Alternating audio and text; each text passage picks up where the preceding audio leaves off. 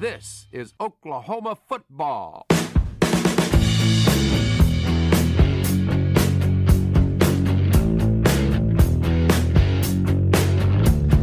right, welcome back, everybody, to another episode of the Mainline Podcast on this cold and drizzly Thursday, April 22nd in Norman, Oklahoma. We got the full cast of characters here. Welcome back, Corbin and Adam. What's going on, buddy? How are you guys doing? Doing well. Ready for some football this Saturday. Yeah, as much as, it'll be, I'm sure, incredibly exciting and nail-biter down to the wire. Yeah, a little football never hurts anybody. How was the time away with the family last week, Corbin? Obviously couldn't join us last week. Kind of threw a kink and everything last week, the timing and everything, not having you on there, but we'll allow it. So was it at least worth it having the family in town?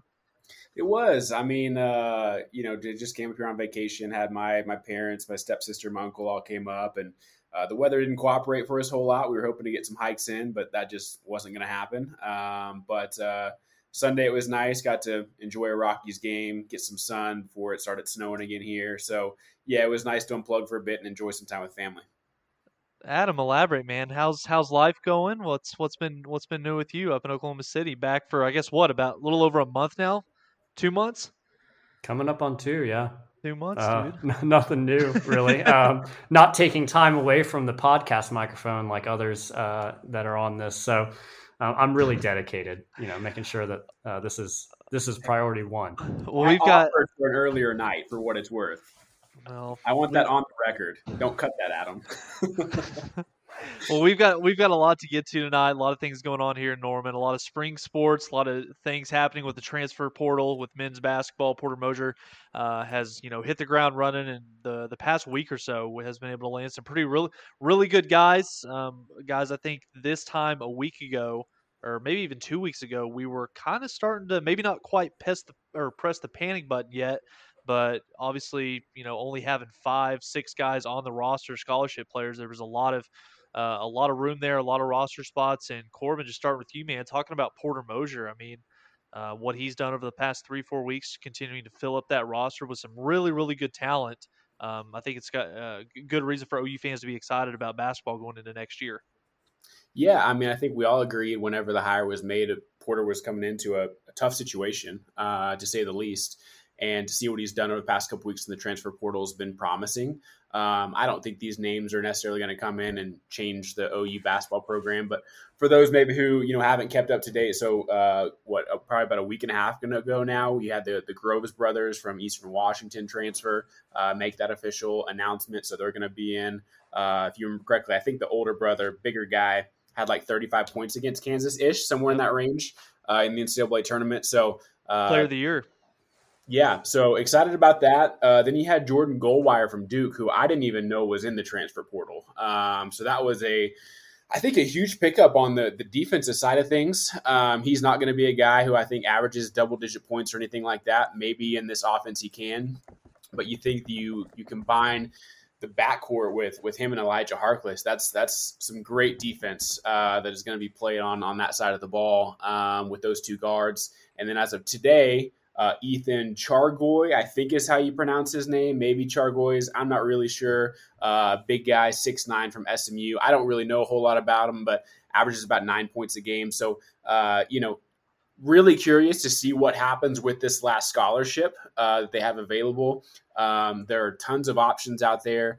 The first and foremost, I think, is Damian Harmon. I think that ship has sailed. I'd love to hear your thoughts on it too, but I think that's passed.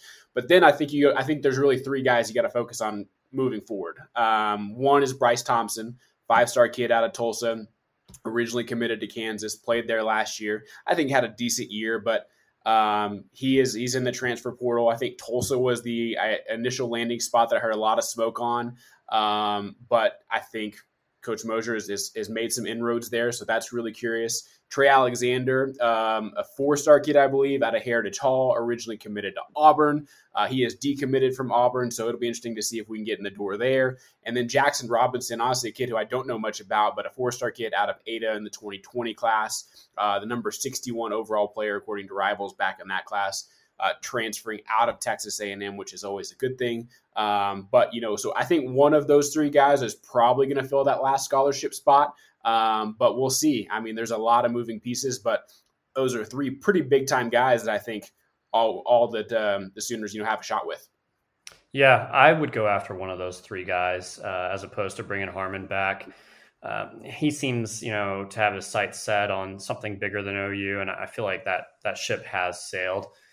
It is interesting just seeing all these different names come up as possibilities to really come home to OU because they played their high school ball in the state of Oklahoma. All three of these guys were 4-star or better players, and none of them went to OU or OSU out of high school.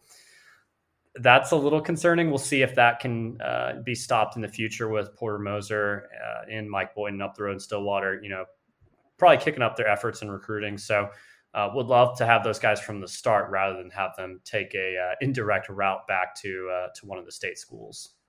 Yeah, I completely agree with you guys. And again, when it comes to that last scholarship spot, I mean, really, it kind of seems like it's a first come first serve type thing. I mean, I really don't think that we're in a position right now to where we can afford to kind of wait and see what Devion Harmon decides to do and just wait and hope that he chooses to come back to Oklahoma. Obviously, when you've got all those talented players that are available, especially with a guy like Bryce Thompson, a local kid transfer from Kansas, if he decides he wants to make the decision to come down and play Norman, you take him immediately.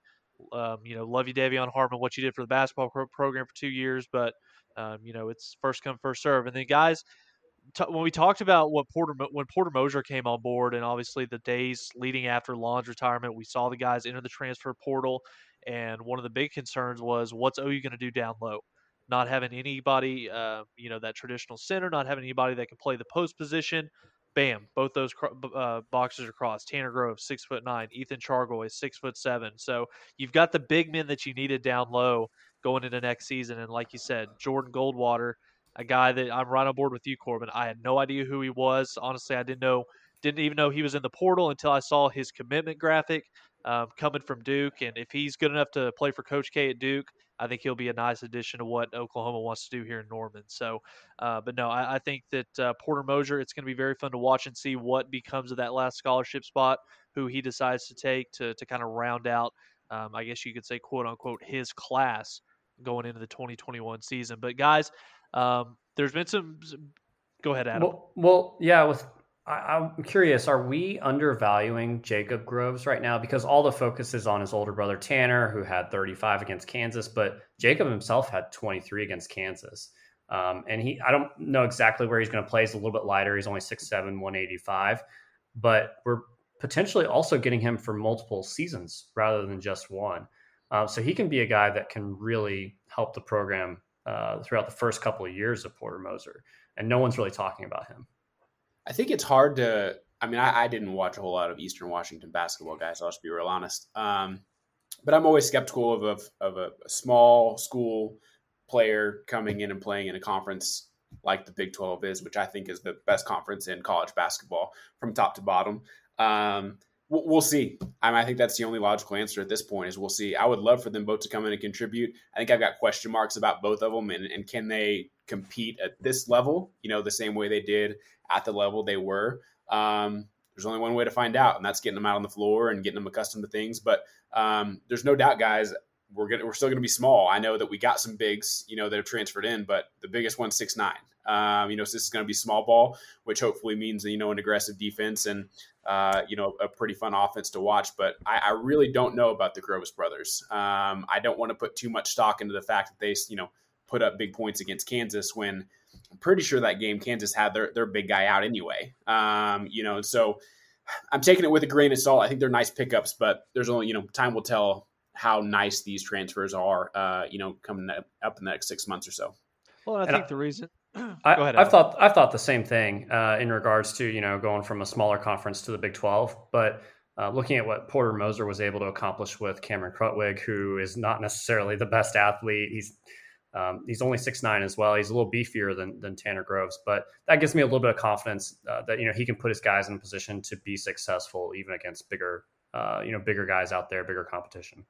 Well, I think one of the reasons why Jacob Groves, his name kind of flew under the radar in terms of the excitement level was kind of like what I talked about, how whenever you lose so many key players, at the 4 and 5 position, everybody was so hungry to get I don't know if dominance the right word, but get a key contributor that can play that 5 position. And so when, you get a guy like Tanner Groves, Mountain Valley Conference Player of the Year, we all know about the performance he had in March Madness against Kansas. Sure, that's kind of a one-off, but you can see the talents there. You can watch the film on both of those guys. Obviously, they're going to be taking a step up in competition coming to the Big 12, but I think that those are going to be two really, really solid pieces that Porter Mosier's going to have some fun, playing, setting his lineup and playing basketball going into next year. And guys, we've had some, I guess, really before we kind of dive into the spring sports, the big story that's been going on here in Norman over the last week has been the news of the kind of the incident that happened a week ago at the Crimson Park Apartments. Obviously, two OU football players finally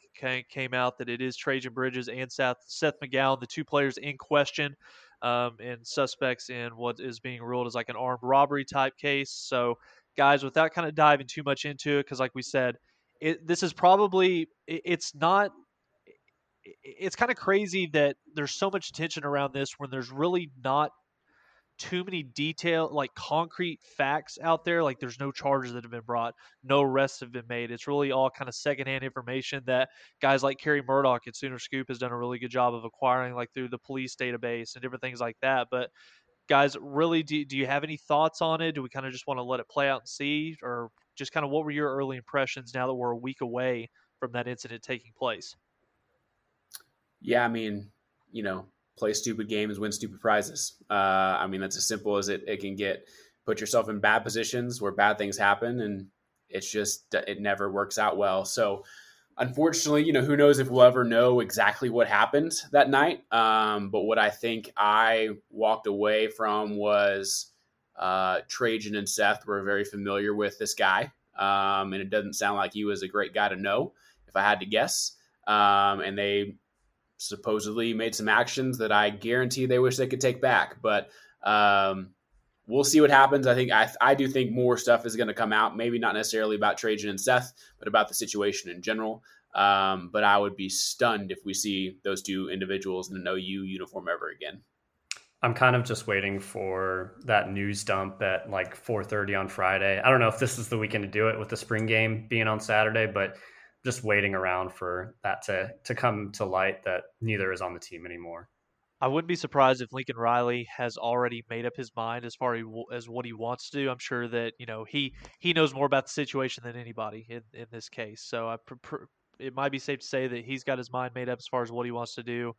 And we're just waiting until we're past the spring game and the spotlight is not on the program this weekend. But we'll talk about that a little bit more as different facts and different things continue to kind of get shown a light on it. But guys, I guess really the last thing that I want to say about it is obviously we don't know concrete evidence as far as what happened. That hasn't been brought to light yet. But the fact that you've got two key contributors, or just I guess you could even say push all that to the side. You've got two football players doing what thousands and thousands of kids would dream and kill for the opportunity to do. You're playing football on full scholarship of all places. You're at the University of Oklahoma, and you put yourself in a position like that to where ultimately that one bad decision in the blink of an eye, it's going to, if what we think happened actually did happen, it's going to change both those guys' lives in dramatic fashion, and it'll never be the same. But again, we'll touch on that more as more facts kind of surface in that particular case. But Adam, starting with you, man, baseball. What's going on with Skip Johnson's crew? Anything good? Not really. I honestly don't want to talk a whole lot about baseball. You took the L in the series against Kansas State this past weekend. Had a non-conference game against Texas Tech get rained out in the midweek, and then facing Georgia Southern in a non-conference series this weekend. There's really no hope of postseason play at this point, and probably your best player, Tyler Hardman, who's doing incredible things from a national perspective. He'll be draft eligible, so I'm not sure he'll be around next year. So I don't know. I don't want to think about next year either.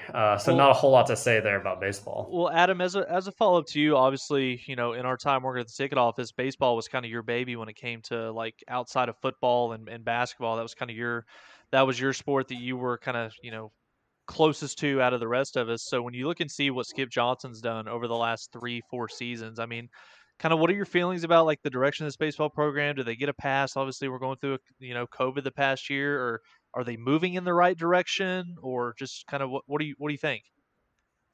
I don't know. It's kind of hard to say because last year the season was cut short, and I think administration and fans are aware of that and are at least saying, "Hey, that was probably an Omaha level team," and so we need to take that into consideration when we look at the full scope of what Skip has done here in Norman.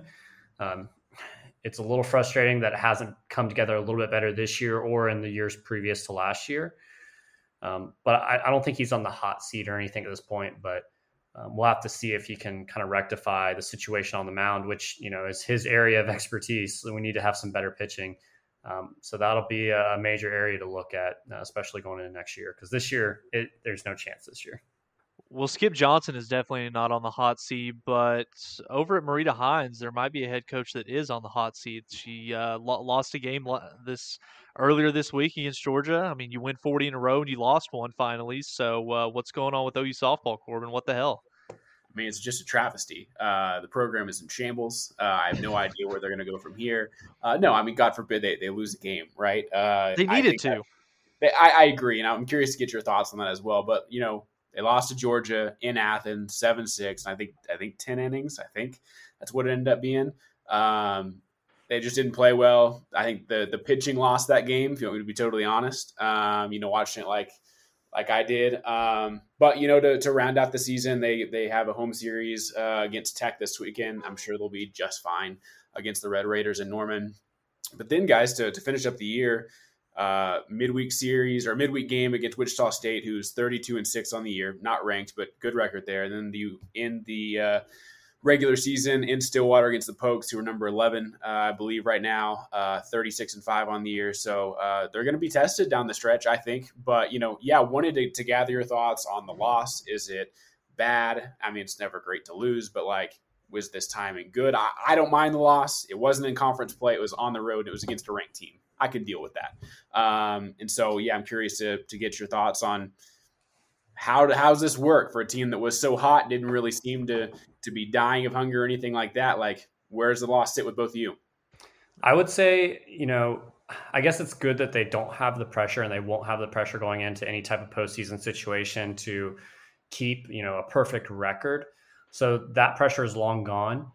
And I thought they were still, fairly loose, even in the loss there. But it was great to see them absolutely come back in the doubleheader on the second game and just demolish Georgia with the run rule. So they turned it back on and looked a lot better. I don't think there's any reason for concern at all. We knew going into last weekend, starting with the Friday, Saturday, Sunday series against Texas, that was finally going to be the weekend where we saw Patty Gasso's team get a true test. And what do? They run rule in 3 straight games, outscore them 30-3 over Friday, Saturday, Sunday in dominant fashion, and then it's kind of a quick turnaround. They fly out to Georgia on Monday, don't really have any good time to rest. Tough loss. I mean, you never want to lose a game, but hey, it's one game. If you are going to lose one, I'm happy that it happened right now instead up at the Women's College World Series or in a super regional type setting. And Adam, you hit the nail on the head. The biggest takeaway that I had from it was, I mean, yeah, it sucks that they lost the game, broke the streak, but it was even what was more significant to me was how they bounced back from it. I mean, run ruling him immediately after in the next game, playing really good softball.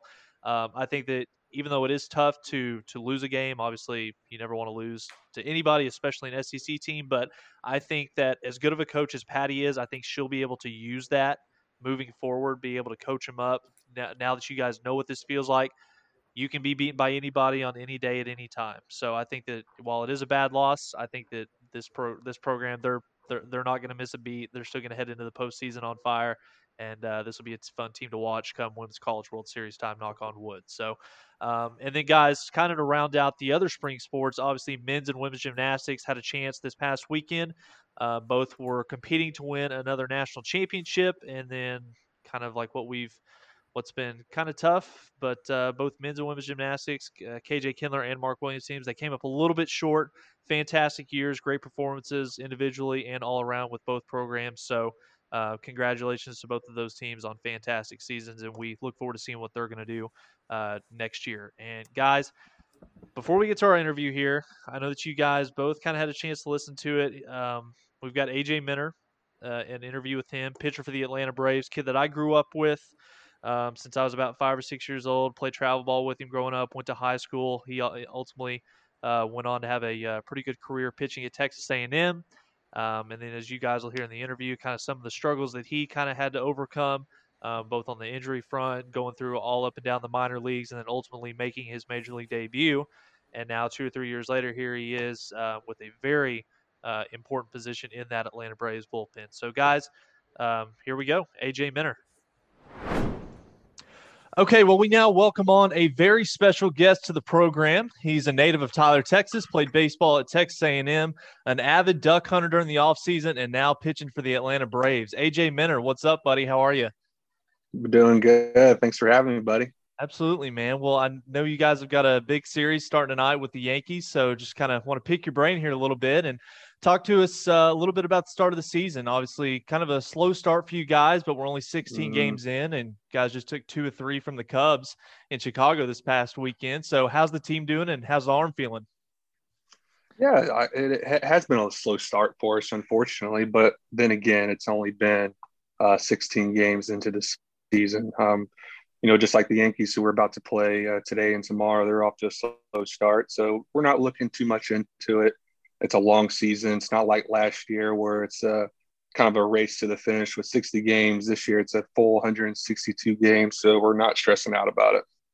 I haven't been to a Braves game yet. Obviously, I've got a good reason to go to one now, but I have been to the city of Atlanta a handful of times over the past couple of years. And you can tell instantly, I think, from going into restaurants, walking around the city, talking to people, that the city of Atlanta is very passionate about Braves baseball, especially right now. So when you combine the fan base with the new ballpark that you guys are in right now, what's it like being a player on this team and in that city? Man, I tell you what, especially with the new stadium, and with our fan base, we are built for, postseason baseball.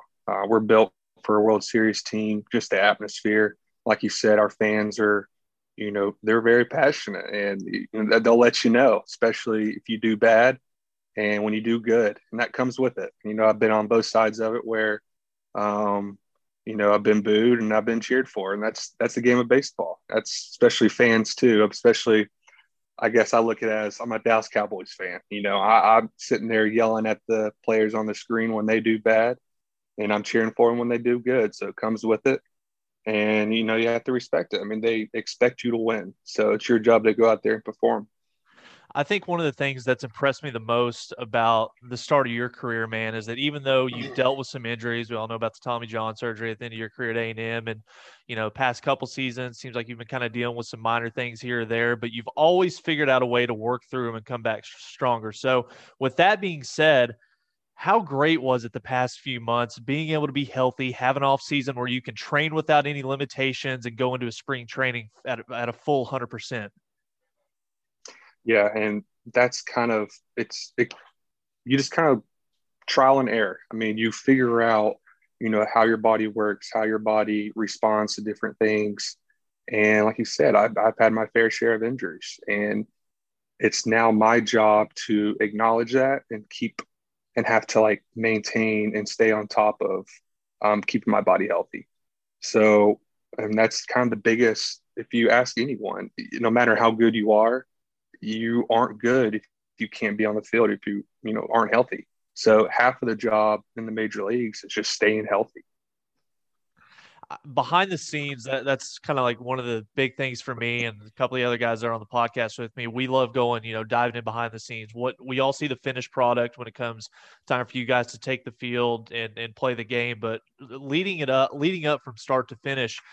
Take me through your game day experience from the time you wake up. It's a home game, 7:05 first pitch. What does your day look like from the time you wake up to the time you leave the ballpark after the game? Yeah, it's a little bit different with baseball because, we play every single day.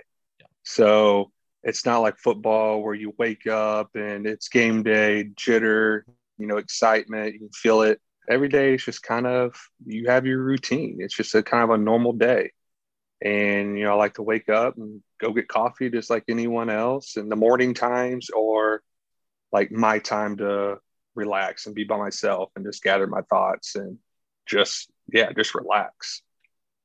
And then I usually head to the field around, 1:30, 2:00. And I usually, have lunch right there at the stadium, get a bite to eat. Pitchers will go outside and stretch and throw around 3:00. Pitchers will take BP right after that. And then we'll come inside for about an hour, hour and a half and eat and relax right before the game time and go out for the game and get ready to work. That's when official work day starts, I guess. And then we finally get done with the game, finally get home, I guess, around 11:00, midnight, and you wake up and do it all over again. I hadn't really thought about that. The pitcher's taking batting practice. Still got a pretty good swing. So as a relief pitcher, unfortunately, I don't get to take batting practice, but the starting pitchers, they enjoy it. It's their time to shine. So we're out there, shagging balls for them. Well, we grew up playing together, and everybody knows that baseball is the ultimate team sport. And the goal that you guys, I think you guys set out for yourself every year is putting yourself in a position where win the National League. That way it gives you guys ultimately a chance to win a ring, win the World Series. But when it comes to individual players, some guys want to hit 30 home runs, drive in 100 RBIs. Pitchers want to win 15 to 20 games. So for a pitcher like yourself coming out of the bullpen, what goals did you lay out for yourself going into this year?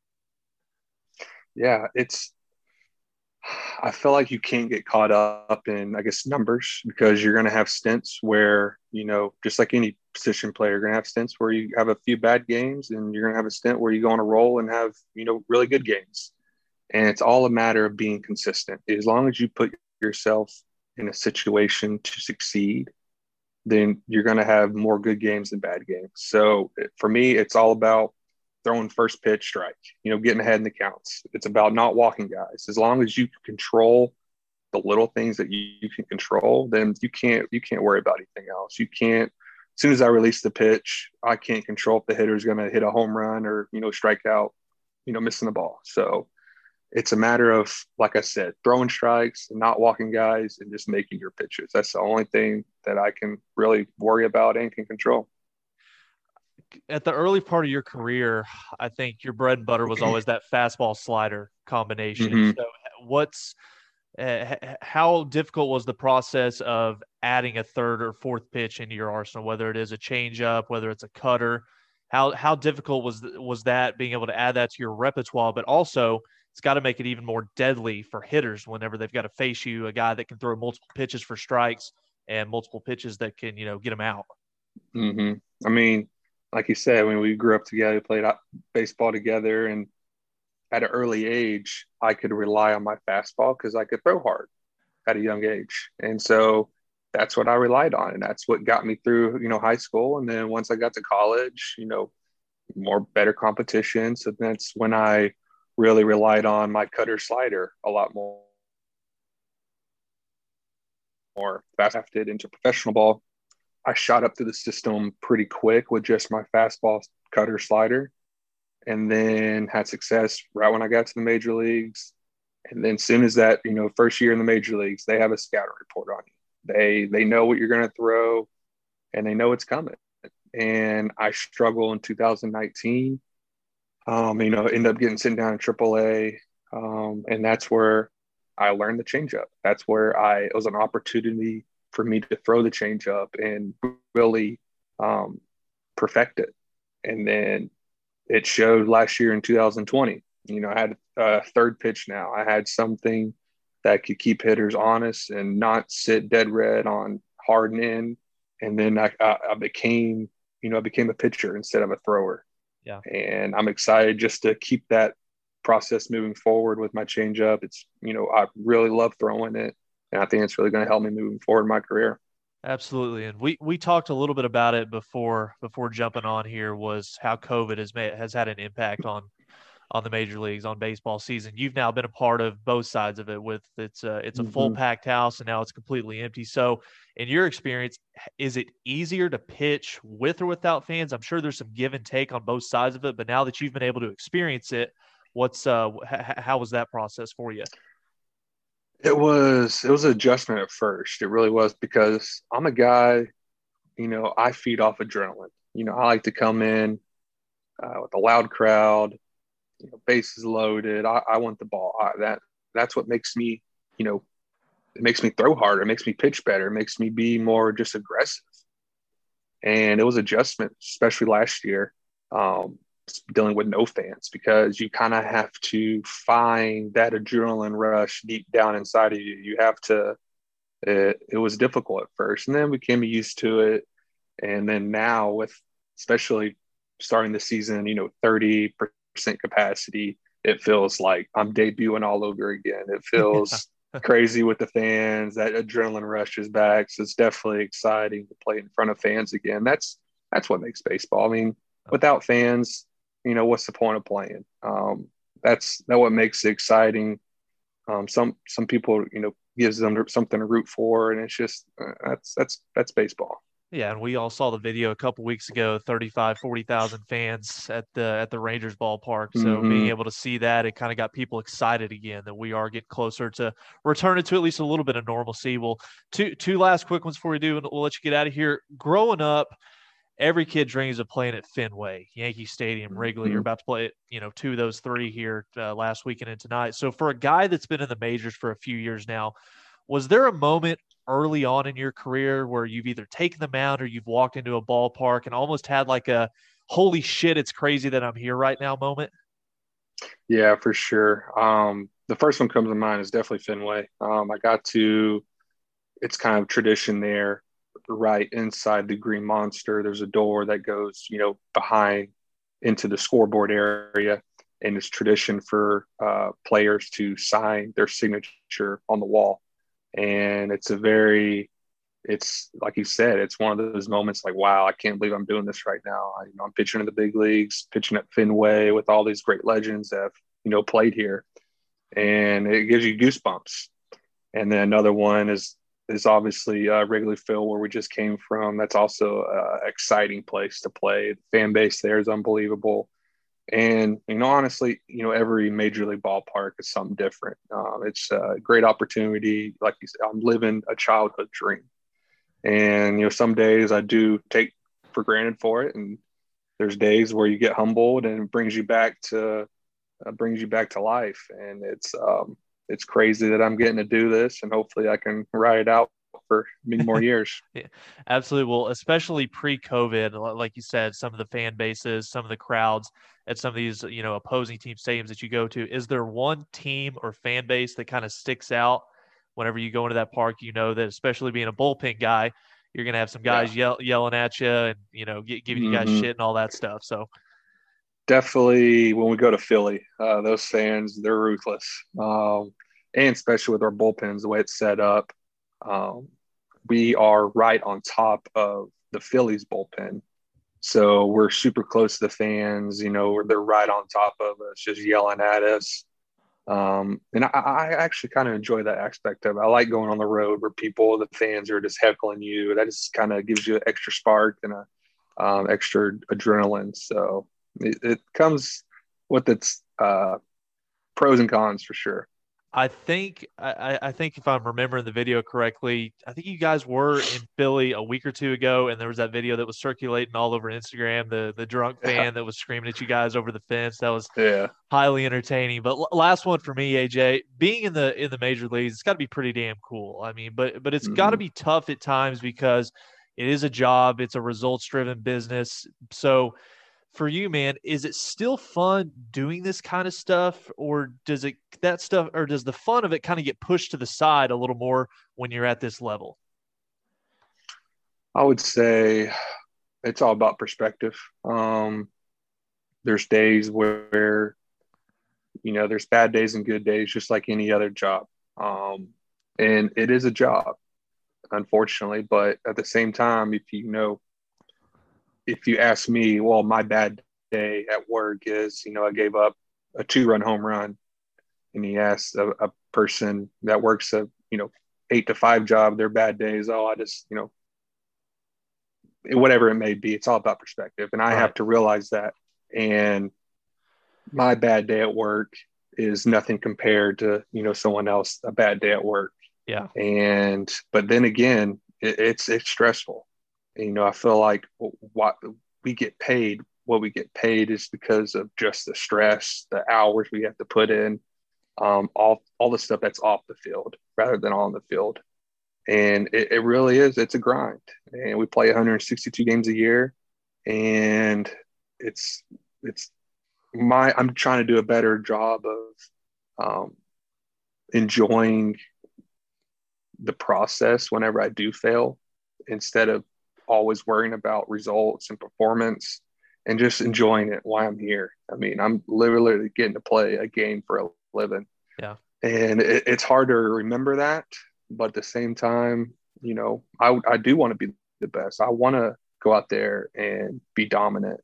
And I am going to get mad and upset when I do bad, because I hate losing more than I enjoy winning. And I'm trying to just enjoy all of it, the bad and the good, and really just soak up as much as I can. Last one, dude. If going back to the early stages of your career, when you first got called up, major MLB debut, whether it was a guy that was on the team, another guy in the major, somebody back home, was there somebody, whether it was like a mentor, was there somebody that kind of took you under their wing, showed you the ropes, showed you how to do this, what to expect, and ultimately somebody that's, led to you getting to the point where you're at right now?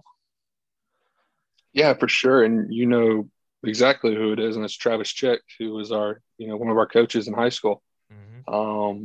He was my pitching coach growing up right there at school. And yeah. Long story short, he pitched in the major leagues, and for a small stint ended up coming back to our hometown, finishing his degree at Tyler Junior College, coaching us, and he got a degree in finance. And long story short, he ended up being my financial advisor whenever I got drafted out of A&M. And he's always been there, whether it's baseball, financial, what to expect, in the minor leagues and the major leagues. He's been that guy for me. And he's a guy that taught me my cutter, slider, and he's been everything and more than what I could have, ever have. And right now, I also have another guy like Josh Tomlin, who is from Tyler, Texas. Oh. And he's the one that's 10 years in the big leagues, knows way more and experienced way more than I could ever, dream about, pitching in the World Series. And a guy that's really put me under his wing and taught me, how, when I dealt with failure in 2019, he's one of the first guys that me and him got to work in the off season. He really, especially with my changeup and just learning how to pitch to hitters and set up hitters. And he's been that guy for me, and he's still my teammate. So I'm truly blessed to have someone like Josh and Travis Chick. Absolutely. Well, AJ, again, thank you for taking the time to do this. Well, like I said, we've got a ton of Braves fans in Oklahoma that are going to enjoy the hell out of this, and can't wait to see what you're going to do this year. And, we wish you the best of luck the rest of the way, and I'll see you soon, man. We'll sneak around to golfing somewhere. Absolutely. Can't wait. Thanks for having me, buddy. You're welcome. Thanks, dude. All right, that was AJ Minner, and again, want to thank AJ for taking the time to sit down with me for about 25 minutes or so. Obviously, that was during yesterday or 2 days ago. The Braves were out there in New York taking on the Yankees, so appreciate AJ for taking the time up there in the hotel room to chat with us for a little bit. And guys, just kind of any takeaways from what AJ had to share with us? I think it was interesting just to hear the difference in the just game day routine of a baseball player compared to virtually any other sport, but the one that we think about the most, which is football, and just how different that is because you're playing a game pretty much every single day. So you kind of have some normalcy to it where it's not as big of a deal, I guess, whereas football, there's so much build up to that moment. But for baseball and as a player there, it's just like any other day for them. Yeah, I think for me, it was just a pretty solid reminder. Wow. Yeah, they live totally different lives than we do, right? Not only like financially, but playing in front of thousands of fans, every single night. Like, they're just dudes. There's dudes like we are. And I think there are probably some exceptions, with some superstars and mentality, stuff like that in pro sports. But like for the most part, there's people, and AJ's he's just a dude, a chill dude. And so I think that was just a good reminder. Sometimes you forget seeing these people on TV, every night playing their sport of choice, professional athletes. They're just completely different individuals than we are. And for the most part, that's really not the case. So, just kind of seemed like a down to earth guy who would love to grab a beer with at any time and just talk about life. That's kind of what I took away from that. Absolutely. And again, that was kind of one of the things that I was telling, AJ Adam was, whether it was talking to Eddie, talking to Jessica Cootie earlier, we all like to go behind the scenes, kind of figure out what they do outside of what we see whenever that finished product, comes to life. So him being able to kind of share a little bit of stuff behind the curtain, what his game day, routine is like. And then ultimately, one of the things that I kind of took away from it was, the progression that it took from him getting to where he was, obviously, having Tommy John surgery to kind of finish up his career at Texas A&M at the end of his junior season. He was projected to be a high first round draft pick, and then you tear your your arm up right there on the elbow, have to have Tommy John surgery, and coming back, having to go through rehab, and then the biggest thing for me, I mean, we always hear about, the stories about how, it's a dream come true, having to play in the minor leagues, work your way up to get to that pro ball setting. But just hearing some of the stories, especially off camera, him talking about how it was a struggle. You're riding buses in the minor leagues, you're not flying on the jets, you're not staying in the on the high price hotels. So him talking about his story, how he overcame those injuries, how he had to work to add 2-3 more pitches to his arsenal, and ultimately has led him to be successful and be one of the best, or one of the better, more dominant left-handed relievers in the game of baseball. And that goes to show last year, he led the league in ERA as far as pitchers go at 0.83. So again, appreciate AJ for taking the time. That was fantastic, and hopefully we'll catch up with him as the season plays on, and maybe follow up with him as we get closer to postseason baseball. So, guys, it's spring game week coming up this Saturday, 4:00, Owen Field. And I mean, football's here. I mean, I'm excited about it. I don't really know how much stock everybody kind of wants to put into a spring game. There's going to be overreactions. There's going to be some takeaways. So, Adam, starting with you, Lincoln Riley's team that's going to take the field on Saturday. What's one or two things that you're going to be watching for? That's tough to answer just because I feel like there's going to be a ton of guys that aren't going to play a lot or might sit out completely. So it's tough to say this is for sure, and I'm going to take a lot of stock out of what I see there. But I do think that pretty much at every single level, at every single position, there's something interesting to watch for. Even on the defensive line, where that's probably the strength of the entire team, the strongest position there. Which that's a crazy thought to think there. But along the defensive line specifically, what does Jalen Redmond look like? How much playing time is he going to get? Where is he going to be lined up? What type of shape is he going to be in? And then on the secondary, not a ton of people talking about Jeremiah Cradell. I think people are looking at other positions as of right now, but he has been mentioned, throughout the spring as a guy that's really coming along and maybe taking a hold of that position. So I'm curious to see how he looks. Yeah, guys, I think for me, first and foremost is to remind myself this means nothing. Don't put too much stock into any of this. The running back that is, a walk-on that rushes for 100 yards is not going to be playing when football season comes around. So let's just get that on the record. For me, guys, I think it's O-line. We've heard there's a lot of talent there, but maybe the chemistry hasn't quite clicked yet as a group, which we all know it has been lacking last year, maybe even the past 2 years. The O-line just hasn't quite been what we've grown accustomed to under Coach Biedenbow. So I'm curious to see how they look, especially when we consider we all think, and I think, most OU fans who know about the defensive line realize it's probably one of the best defensive lines in the country. Don't think we're going to see a lot of those starters in there for long, but when we do see them, how's that line going to hold up? A couple of the receivers I'm interested, especially with Trajan gone. How does Mario Williams look? We've heard a lot of smoke about him and how he's been doing great things in the offseason so far. And also Jaden Hazelwood. You've heard rumors that maybe he just isn't quite trusting his body as much as he probably should after a couple injuries. So I'm curious to how he looks on the field. I'm curious to where Justin Harrington plays and how he looks potentially in that nickelback role. How's he line up? How does that look? And guys, maybe more than anything, I just no injuries. Like, get out of this thing, stay healthy, move on. This at the end of the day absolutely doesn't mean anything. I would imagine we don't see a whole lot of action from any of the starters, for any significant amount of time. And maybe Kennedy Brooks, a guy who hasn't played in a year. How does he look in the backfield? Does he get more reps Saturday than maybe, a positional starting running back typically would. So yeah, those are the things I think I'm looking at probably most closely heading into Saturday. Yeah, I mean, I completely agree with you, Adam. The biggest thing that, taken away from what you said is Jalen Redmond, obviously a guy that's been away from the game of football. He chose to opt out last year, was dealing with some injuries, kind of seeing how he moves around, how he's utilized, whether he's, if he stretches and plays outside or if they kind of bring him and rotate him in at the defensive tackle position. But where my eye is going to be spending most of its time watching this game, it's going to be the secondary for me. Obviously, chances are you're not going to have Woody Washington. You're not going to have DJ Graham playing at both those corner positions. They've missed quite a bit of time this spring. Don't expect those guys to be out there. And I think that just kind of opens things up to see what a guy like true freshman Latrell McCutcheon can do. Obviously, we've heard a lot of really good things.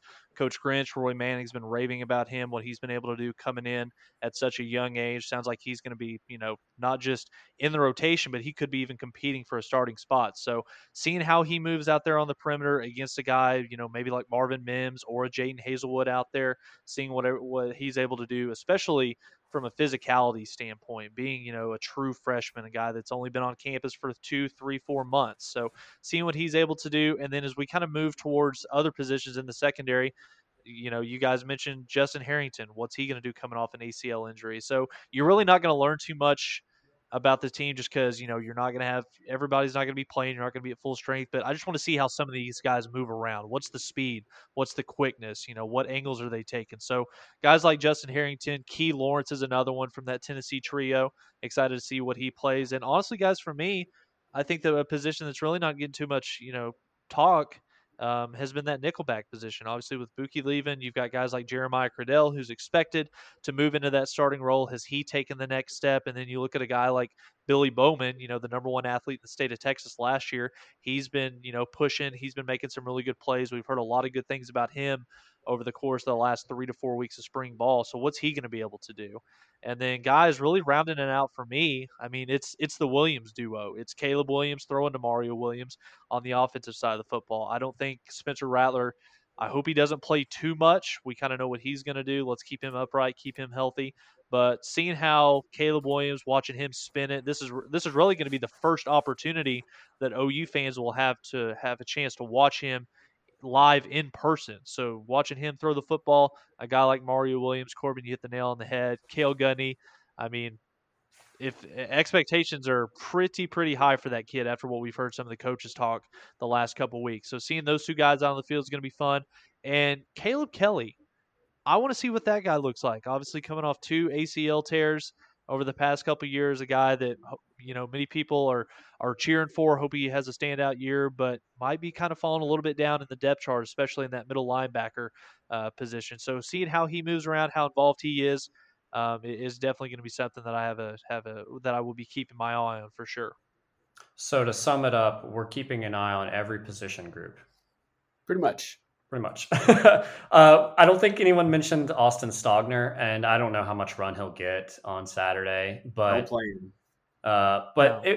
it would be interesting to see him if if the coaches were willing to put him out there, just see what he could do. But yeah, I mean, pretty much every position, like we ran through the entire gauntlet there, has something of interest, and I think it's not necessarily areas of concern, except for maybe offensive line, which I think that's the one position group where I would take zero stock out of a bad performance because it is way too early to know who's going to be your guys. That's the one group that needs to gel a lot.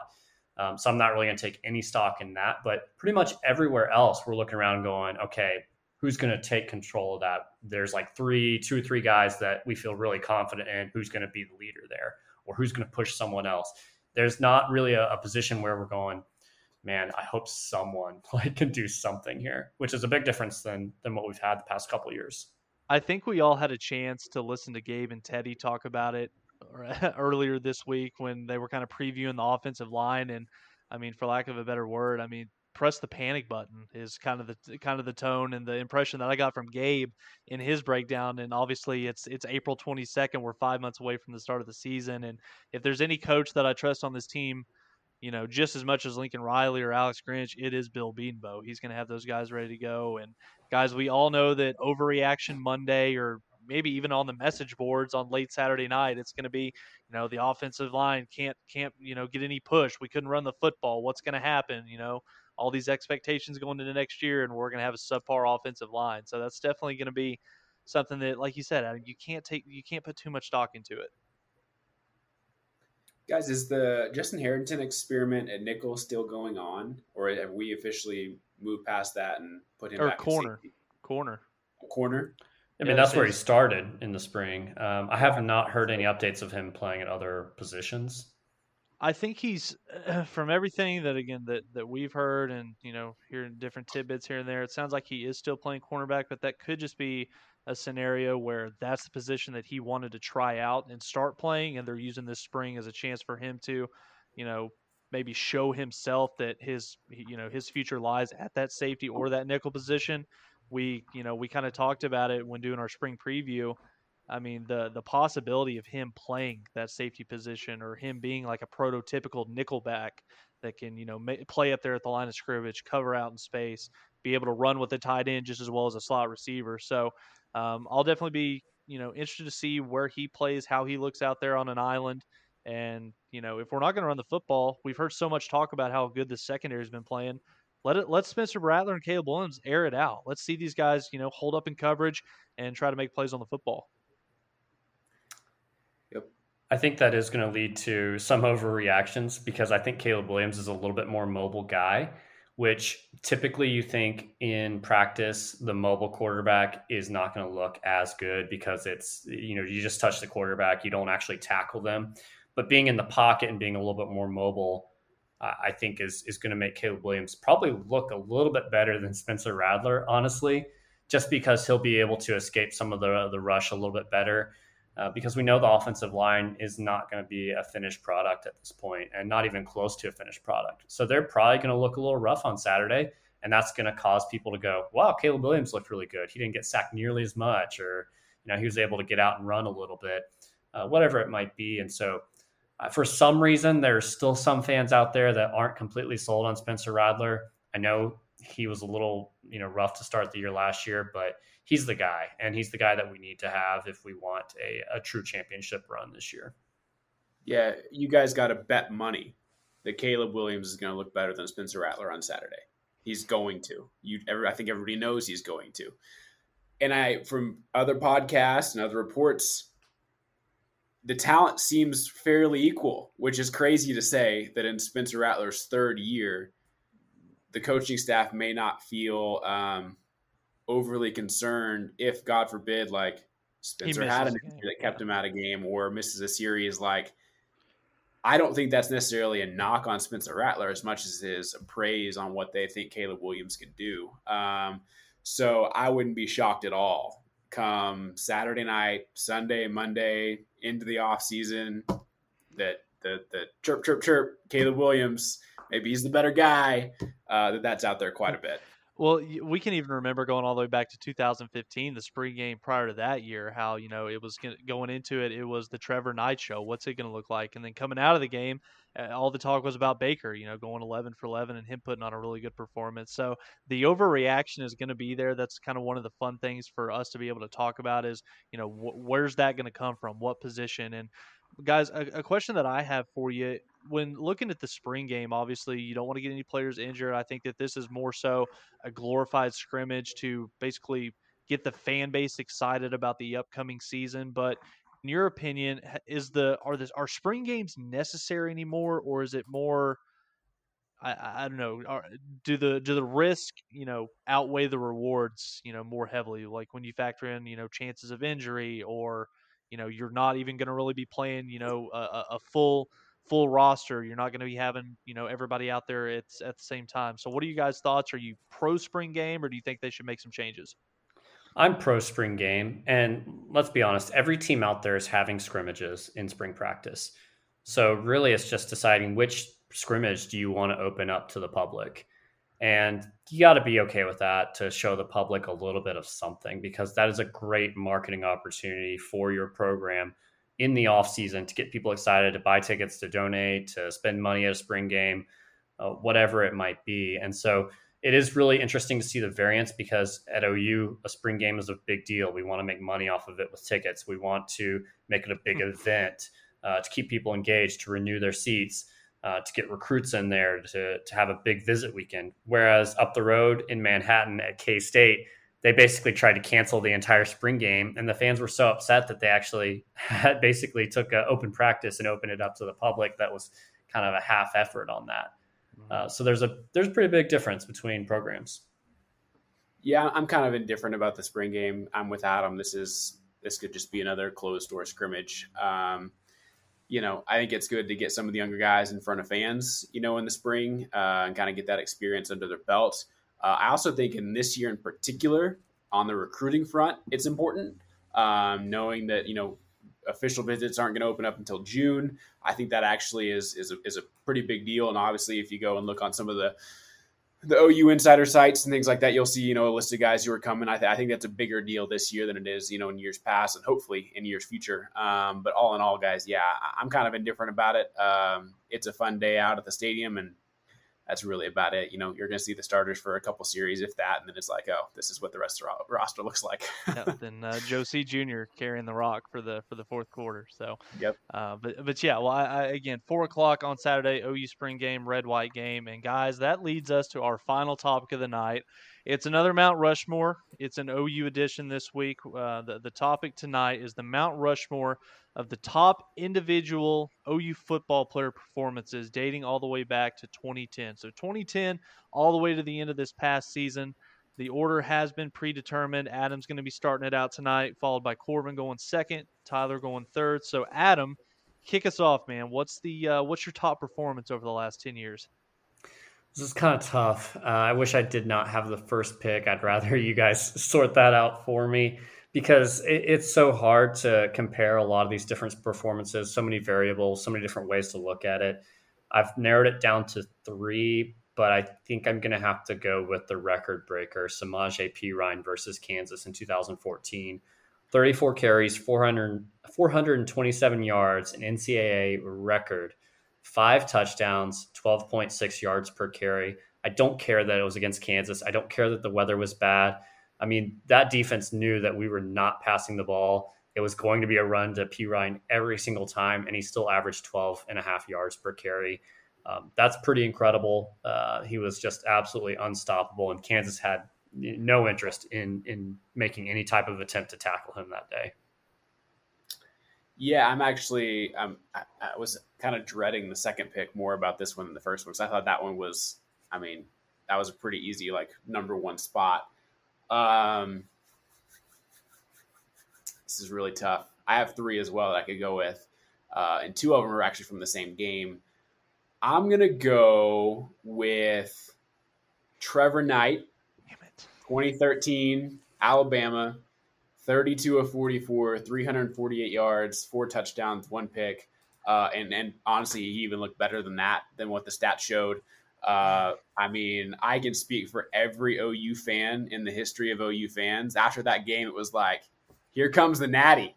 Trevor is going to be the Heisman next year. We're set on all these positions. Defense looked pretty good against a good Alabama offense. Here we go. Guys, if only we knew at that time what we knew now. But it doesn't take away from that game. Yeah. And Trevor balled out. I think everyone was like, he was Johnny Manziel on the scout team. Like, he's the dude. Look at him. He's finally healthy. Man, that was such a head scratcher after that. But he'll be remembered for that in senior history. Absolutely. Well, Samaje was my number 1 pick. Trevor Knight was my number 2 pick. So number 3 for me. Couple different ways I could go with this. I don't know really if any of these are going to be on you guys' list, but these are pretty recent. Number 3 for me, I'm going to go on the defensive side of the football for this one, since I get to double up. And the reason why I'm doing it, I'm going all the way back to Army 2018. Kenneth Murray not only broke the school record with 28 tackles, but he also broke the FBS record for most tackles in a game. So again, I know it's Army. I know it's during a year where the defense was kind of trash by comparison to what it is now, but anytime you break a national record, I got to give credit where credit's due. So Kenneth Murray's 28 tackle performance against Army, give me K9. That's a good one for me. that'll always be a game that you wonder if it was a good thing that he had the stats that he had in that game. And you can make a strong argument that it wasn't a good thing that he had the stats that he had in that game. Yeah, and it's like, I don't know if his stats contributed to our win because we could not stop Army in that game. It's great that he got a good number there, and I had it on my list, but... Well, and when you think about it, I mean, Curtis Bolton, I mean, he had 23 tackles in that game too. So, I mean, when they're running it 99% of the time, I guess you can kind of take away from it. But, hey, you got to put the work in. You got to make the tackles. So I'll give credit where credit is due. So that's a record holder for K9. Number 2 pick for me. I got to make this a good one because I'm not going to get back to for another 4 picks. This one for me, I'm going to OU Texas for this one. 2018. I'm going CD Sedarian Lamb, 10 catches, 171 yards, 3 touchdowns against the Longhorns. Ultimately won that game by himself when you have Jalen Hurts throwing the football too. We all know about the crazy play, him juking out 5 Texas defenders when he was completely surrounded and going on to score. So that's one of the best overall receiving games that I've ever seen by an OU football player. And so I'm putting that as my number 2 pick in this Mount Rushmore. Well, I mean, all three picks that I had last round are still in play here. I'm gonna go. Let's go Marquise Brown, 2017 at Oklahoma State. Really, the red carpet game for Hollywood coming to life. 9 catches, 265 yards, almost 30 yards a catch, which is mind-boggling, with 2 touchdowns. Literally, guys, I mean, Gus Johnson said it, but, like, we were all thinking it, like, who is this kid? There was rumors about him, how fast he was, and, like, that was his come to Jesus. He's on the scene. He's a stud game. And I know Baker was great that night, too, and I've got him on the list as well. But, like, that was one of the more impressive receiving games I've seen in my life. That's a good one. I'm surprised we haven't gone to this game yet. OU versus Texas Tech in 2016. I'm going to take Joe Mixon, 31 carries, 263 yards, 2 touchdowns, and then adding to that 4 receptions, 114 yards, and 3 touchdowns, one of those being the one-handed catch down the sideline, which was pretty impressive. He was another game where a running back was completely unstoppable. I don't care that it was Texas Tech and their defense was giving up everything. Joe just absolutely took everything and more that the defense was giving him. That one's a pretty easy one for me. For my 3rd pick, there's a couple of areas I could go here. I have not picked a quarterback performance yet. So I think there's so many good quarterback performances, but I feel like I don't weigh them nearly as heavily as other individual guys where, they're not having the ball in their hands at every snap. So with that in mind, I think I'm going to go to the Cotton Bowl in 2016, which I think is an even better wide receiver performance than the one that you picked, Tyler. That'd be Dede Westbrook with 10 receptions, 232 yards, and 3 touchdowns against a fairly solid Texas secondary at that point. So give me Dede in the Cotton Bowl in 16. Yeah, I had that on my list as well. Yeah, that was my top kind of tier 2 pick. That was a really good one. I'm going to go back a little bit further. I'm going to go back to 2012. Landry Jones at West Virginia. And I know we all have mixed emotions about Landry Jones, but that night, 554 yards, 6 touchdowns, including the game-winning pass with, I think, about 25 seconds to go to Kenny Stills to win it. Hard to beat those numbers in a place like that, tough place to play. And, he was, for as bad of mistakes as he's made throughout his OU career, that was a night where you really saw, I think, the best of Landry and what he could do. And he made the audible to that route, too. Yeah, so, very true. It wasn't just the throw. Yeah, I think that was probably one of the best, maybe even the best game of his career in an Oklahoma Sooner uniform. So that was on 4th down? Yep. Yeah. Pretty sure, right? 4th and goal. Yeah, it was incredibly clutch. Yeah.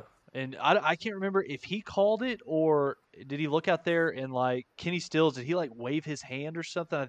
I'll have to go back and look at it. But yeah, there was an audible that was definitely made prior to that ball being snapped. So I've got 2 picks. Thank God I came prepared and it worked out for this. So I've got 2 picks left going back to back here. It's the same player, but in 2 different games. So first pick for me, I'm going Baker Mayfield. I'm going 6 here. All the way back 2016 against Texas Tech.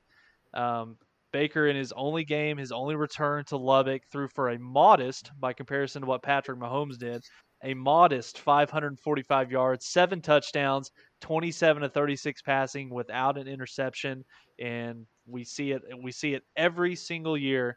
This highlight comes up in one way or another, whether they're talking about college, whether the NFL. One of the all-time offensive games in college football. Baker came out victorious on that side of things. So you throw for 545 yards and 7 touchdowns, you're getting on the Mount Rushmore. And then rounding it out for me, I'm sticking with Baker again. I'm going 1 year closer, 2017 Bedlam on the road in Stillwater. Yes, Adam, it's the Marquise Hollywood Brown game in what turned out to essentially be an elimination game for the Big 12 championship and ultimately the college football playoff. Baker sets a school record, 598 passing yards and 5 touchdowns. And like I said, the offense ended up with 785 total yards, second highest since 1988. And that was, I think, guys, that was ultimately, I think, the performance that kind of clinched the Heisman for Baker in that one. So Baker, 2017 Bedlam on the road in Stillwater. Fantastic game. Oh, this is tough. Only one. I've got 8 picks left, so I've got plenty to choose from here. Really, I got to narrow down to 2 for the sake of diversity. I'll go to the defensive side of the ball. Back to the Sugar Bowl. Eric Stryker in that game was an absolute monster. It's really hard when you pull up the defensive stats. They're never going to be as daunting as what we've said about some of the offensive players we've got on this list. But if you watch the game, he was an absolute animal. 7 tackles, 3 sacks, including the forced fumble that led to Geno Grissom scoop and scored in the game. I mean, he was in McCarron's face all night, and he gave who was a really, really good offensive tackle in Cyrus Kwanjo fits all night long. He could not be stopped. So that's probably going to round out my top 4, but I could have went a million different ways with that one. Eric Stryker, you got to say his name. Did I not say his name? I thought I said it. Eric Stryker. I thought he said it. Okay, maybe I missed it, but yeah. We'll run it back.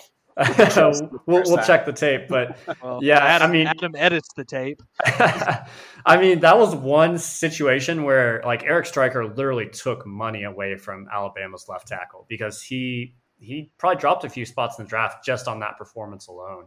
I had that one on my list here.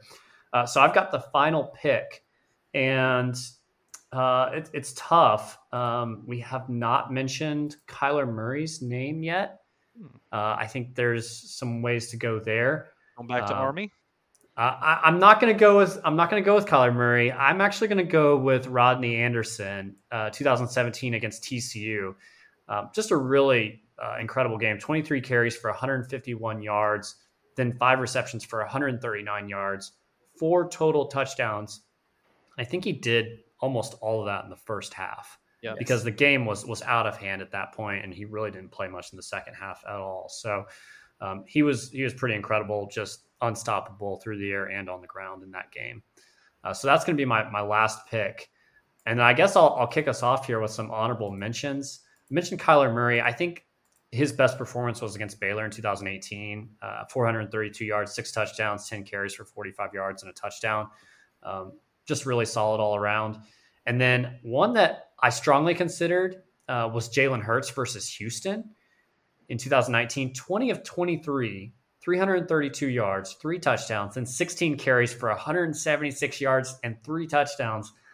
Jalen's a guy that I knock a lot, but that's an incredible stat line.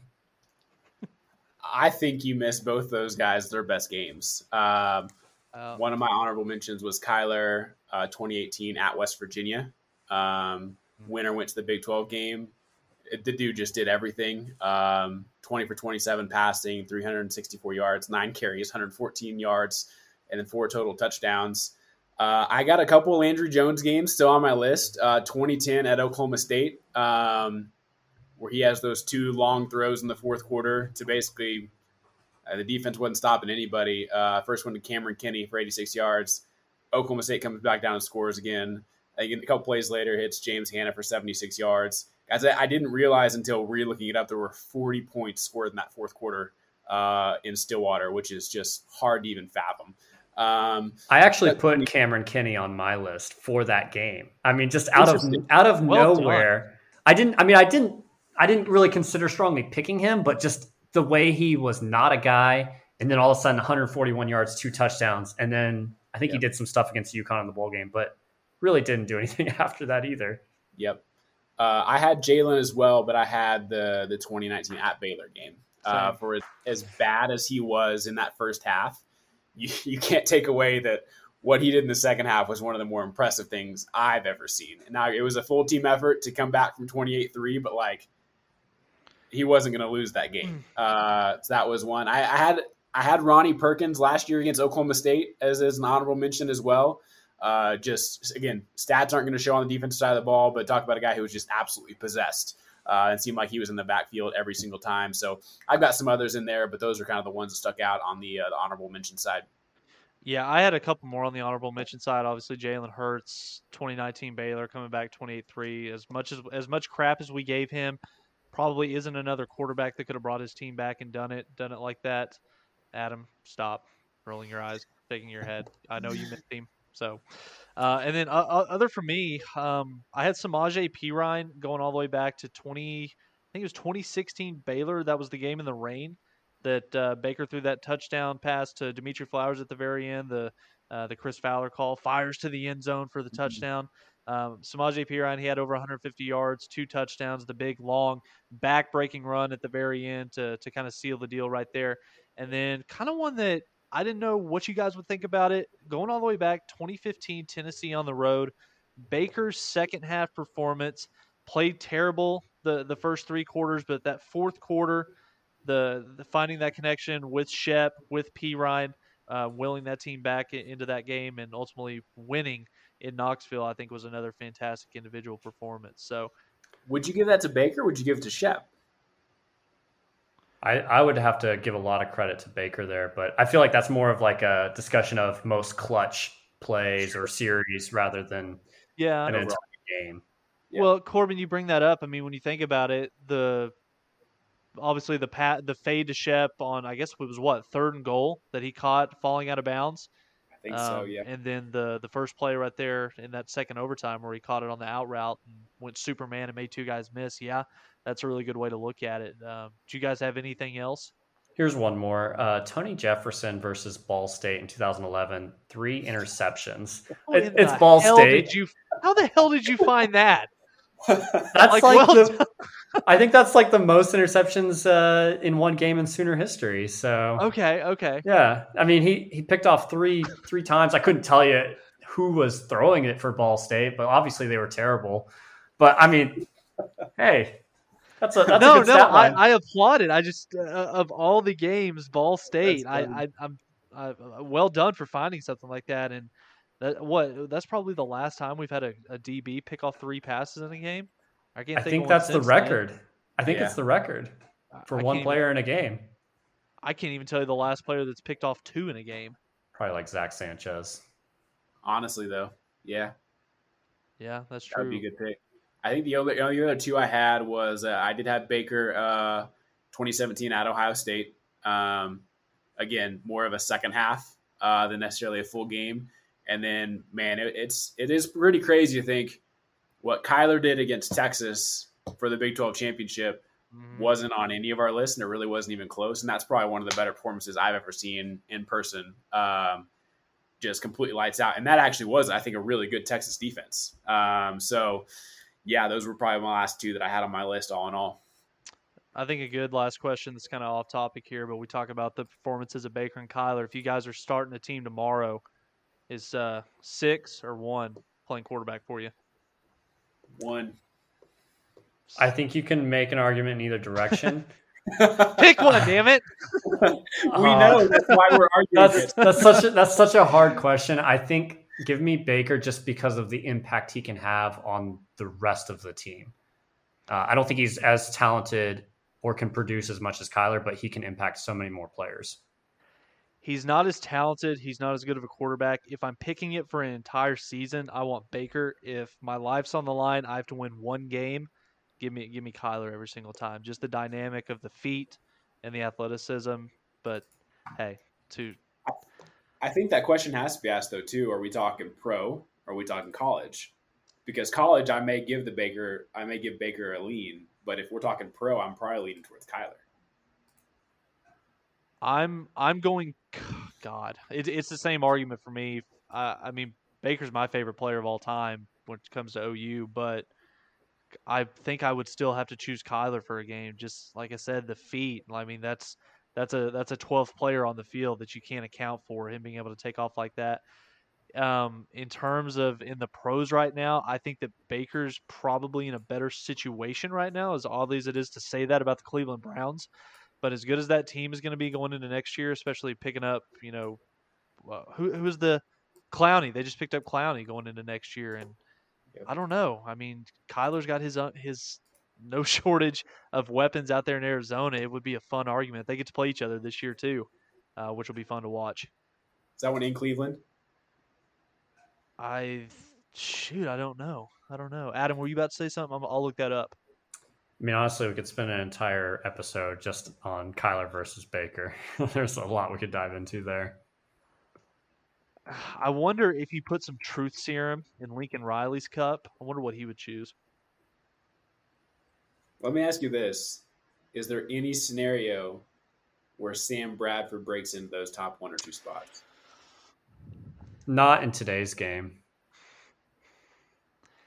Probably the most accurate thrower of the football in the history of college football. Probably the best that I've ever seen. I mean, we'll have to go back and look at the completion percentage, but just hearing some of the ways that his teammates in the NFL talked about him, if he could have stayed healthy, how good he could have been.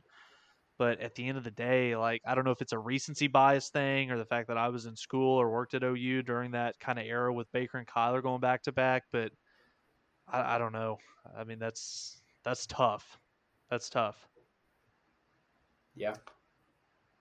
Yeah, I hear what you're saying there. Adam, where does Jalen Hurts factor in? I thought he was first and we were just going for second. Hold on. Jalen Hurts or Trevor Knight? Jalen. Okay. at least there's some comments. We got Adam to say it.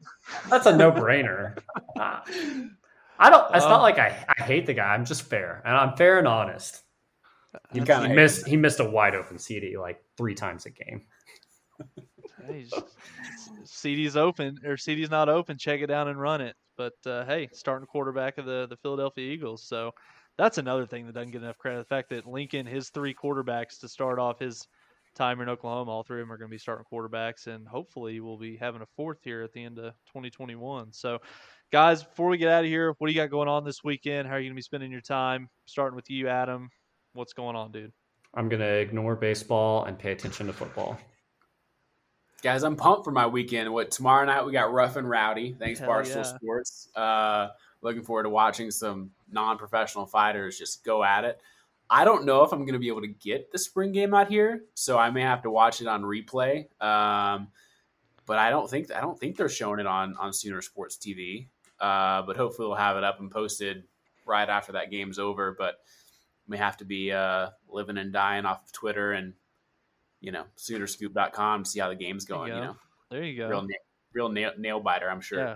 We thought about having a live feed or something during the game, but I guess you 2 guys aren't going to be in attendance. So Corbin, you've got a good excuse. Adam, I don't know, man. We'll talk. But no, this weekend's going to be good. Obviously, Rough and Rowdy. Thank you, Portnoy. Cannot wait for that Big Cat national anthem. I mean, it doesn't get any more American and patriotic than that right there. We got Frank the Tank doing the Ring Girl contest. Cannot wait to see Frank's appearance. And yeah, got spring game on Saturday. UFC 261, Masvidal and Usman. I think I'm gonna try to stream that card.